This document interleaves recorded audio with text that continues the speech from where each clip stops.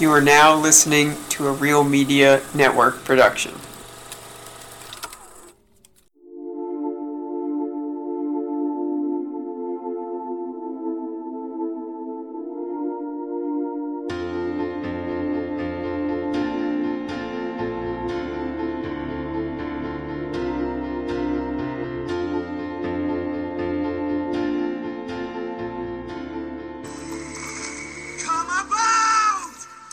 Ahoy, hoy, and welcome back to Come About, a minute-by-minute rewatch podcast of Titanic. Wow. I struggled getting so many of those words out for some reason. So many syllables. Ahoy, hoy, welcome back to Come About, a minute-by-minute rewatch podcast of Titanic. Here we are at minute 173 of the film. I'm Mike Brace, and I'm here with my wife, Jena. What's up? You were just bouncing. You were literally bouncing. A little bit is full bladder, a little bit excited. Oh, okay. Interesting. Yeah, you haven't bounced this much in an episode since you were pregnant. Oh, yeah. Yeah, remember there was that time?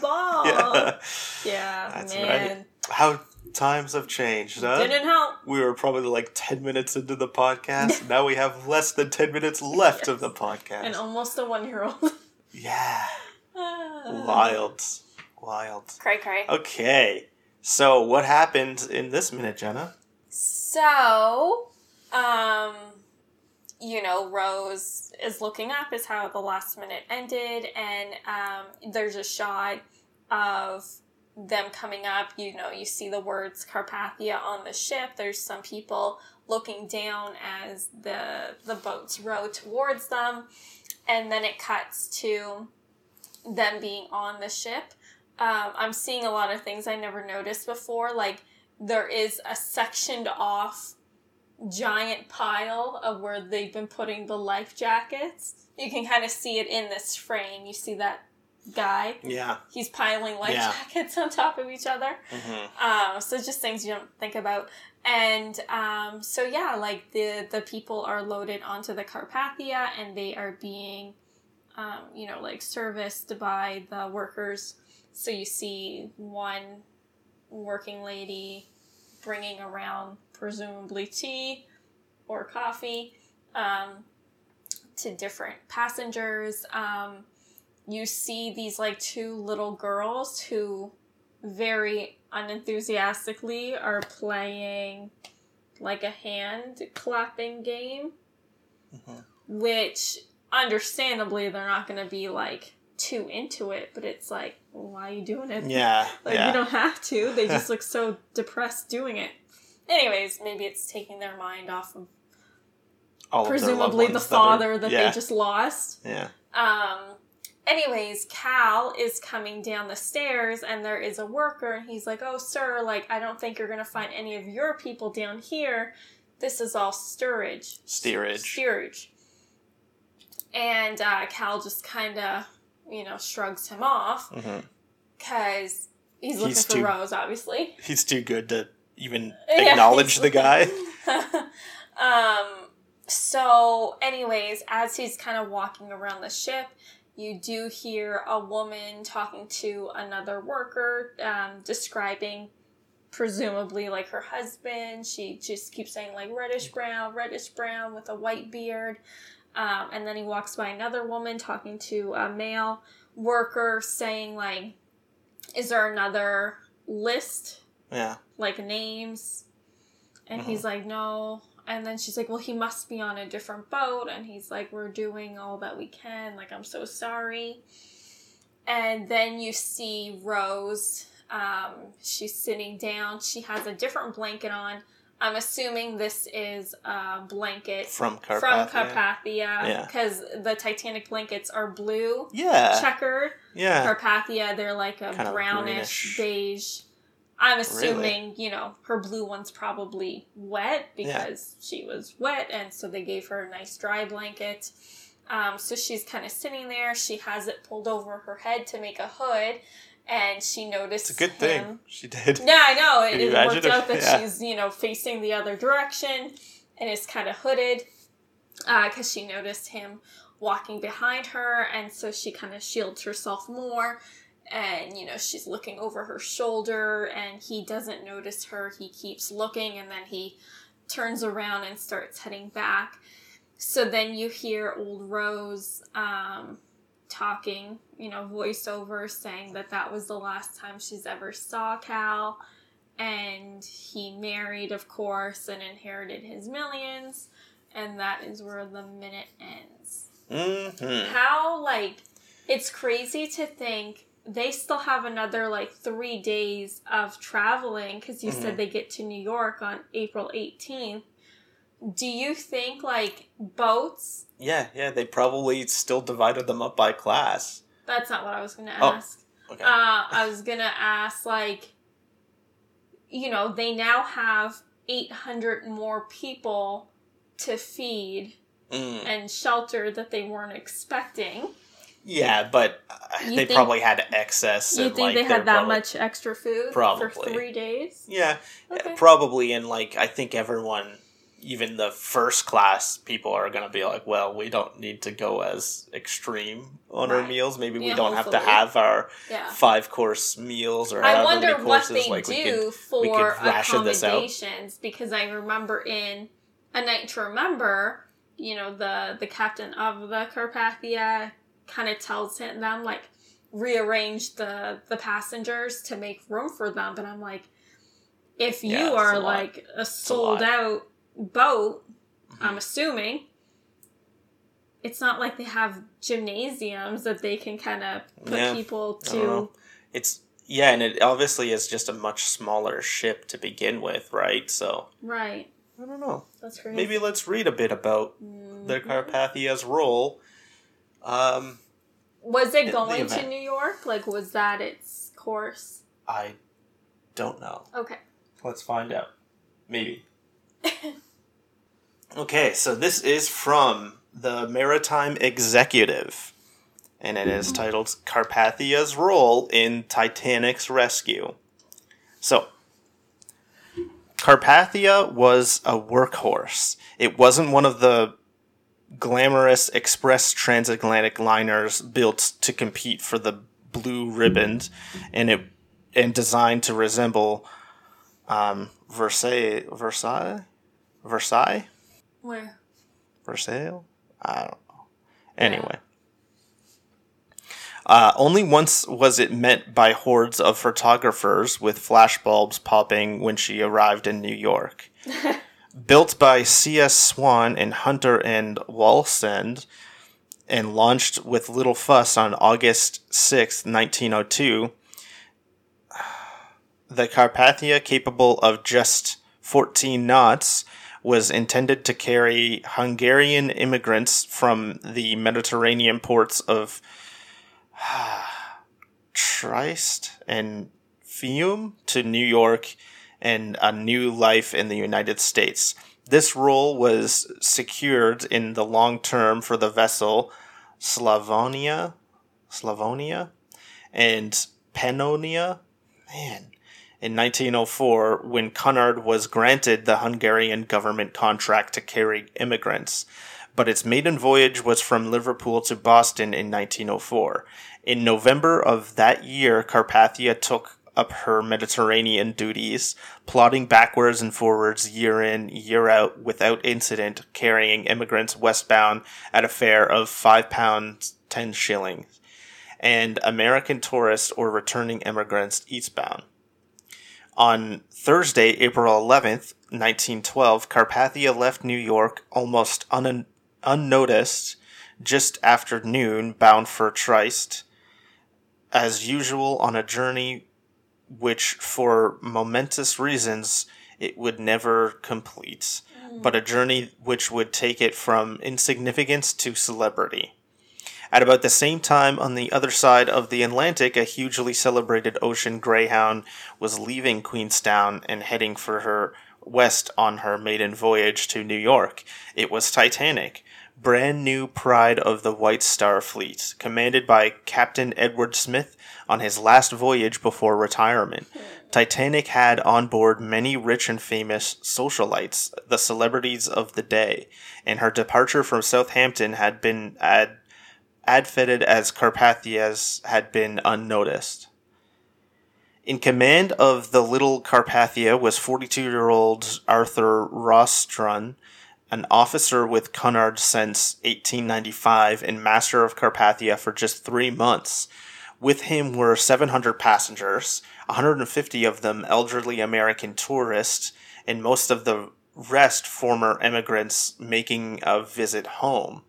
At 12:15 a.m. on the morning of April 15th, Carpathia's wireless operator, Harold Cotton, was in the process of untying his shoes in the readiness for bed.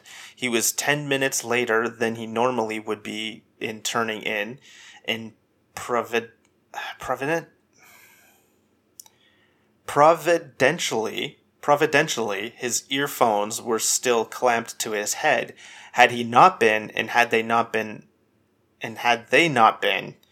there would have been no Titanic survivors. On receiving the first SOS from Titanic at 12:15, Cottam raised Captain Rostron, who had already retired for the night, and Rostron in turn rose to the challenge of his first maritime emergency with impeccable practical thoroughness. After a brief moment of disbelief in which he quizzed Cottam about the certainty of his seemingly preposterous claim that Titanic was in distress, Rostron immediately ordered a change of course. Carpathia was 58 miles from the Titanic. At 14 knots, it would take her over 4 hours to get there. The chief engineer was ordered to turn off all the heat and hot water so that every ounce of steam could be used to drive the engines. All off-duty stokers were raised from their beds to shovel coal into the furnaces as fast as they were able. Next, Rostron ordered his first officer to begin specific preparations. The lifeboats were to be slung out, lighting rigged along the ship's sides. All shell doors were open in readiness, and slings made to haul up the children and the infirm, ladders and rigging lowered, and the ship's forward cargo cranes made ready to lift aboard luggage, belongings, and lifeboats.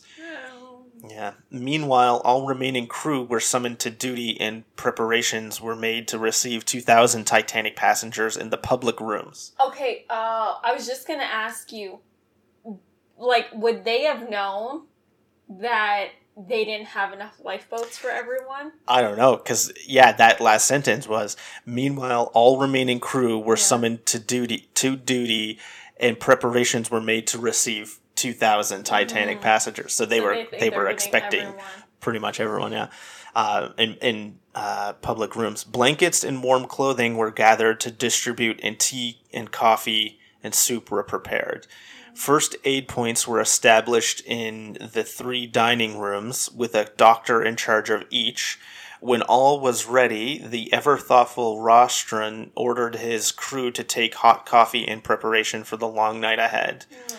Yeah. The ship, meanwhile, strained and shuddered as it edged past her maximum speed as every stoker shoveled coal into the furnaces. 15, 16, and finally 17 knots were achieved as the ship surged through the dark without radar past glistening iceberg visible to the lookouts only by reflections of the stars.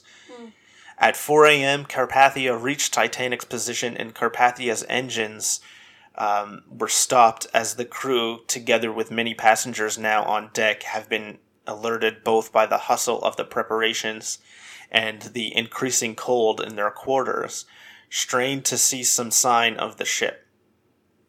Suddenly, they saw a green flare fired by Titanic's lifeboat number 2, and the first survivors came aboard at 4:10 a.m. By 8:30 a.m., Charles Lightoller, the final person to be rescued, stepped aboard Carpathia. Now carrying double her original complement of passengers, Carpathia steamed slowly among wreckage and icebergs, seeking more survivors, but none were found. Rostron's next decision was to go. Halifax was nearest, but the passage would involve traveling through much ice, and he felt that the Titanic's survivors had enough of that. The Azores...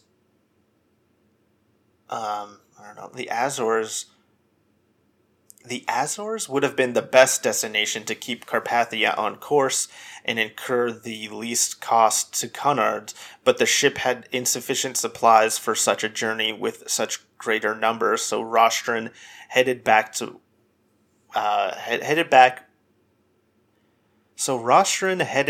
whence he had come, New York.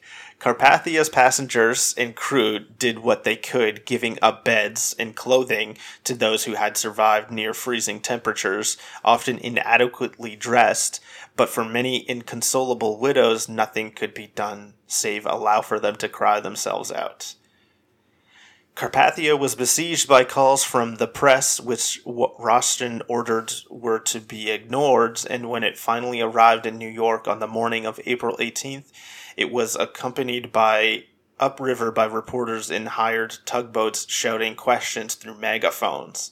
Never had Carpathia been the center of so much attention. Yeah. Eventually, the vessel berthed at 9:30 a.m. at Pier 54, from which it had set out just 7 days earlier. Though much praised and decorated for his calm and exemplary actions, Rostron was reluctant to speak publicly about the Titanic disaster, and the references in his autobiography, Home from the Sea, published after retirement, were self-effacing and devoid of sensation. But in response to a journalist querying many years later how the little ship could have been coerced to travel at a speed greater than the maximum of which it was supposedly capable, and how it progressed safely at such speed through ice in the dark, the deeply religious Rostron simply replied, "A hand other than mine was on the wheel that night." The now famous Carpathia returned to her Mediterranean duties until 1915, when it was taking up for war service carrying essential supplies from New York to Liverpool. But just 4 months before the armistice was signed, while in convoy from Liverpool to New York, Carpathia was torpedoed 3 times by U-55 on July 17th, 1918, just 120 miles southwest of Ireland. 2.5 hours later, it sank with the loss of 5 crew members killed by an explosion.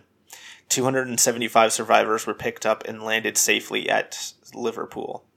Like so many others, Carpathia's days were ended by a wartime torpedo, but unlike them, the little ship from the Tyne will always be remembered for its part in a night of tragedy and heroism. Yeah, that's amazing. Mm-hmm. That's crazy. Wild, huh?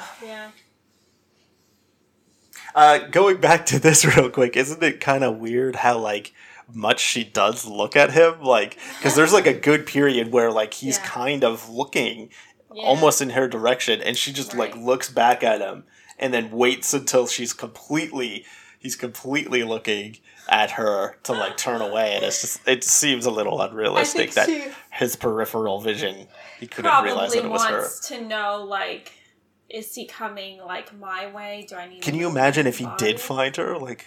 Yeah. Yeah, that would have been pretty bad, right? Yeah. All right, well, I guess that should just about do us for this minute. Do you think he's hoping to find I guess it's not. Rose or the diamond? I think he would obviously wants the diamond back, but I don't know, like, I'm sure he wants to keep Rose in control, like, in his possession as well. Right. But it's probably mostly about the diamond. Yeah. Okay. To have that, but I think he also likes to have possession of her again. But yeah, anyway, I think that should just about do us, right? Yep. I got it right this time. Mm-hmm. It's over. Okay, no more. What's over? The episode. Yeah, it's Don't done. bring anything else up. Okay, thanks for listening. Bye. See you in a minute.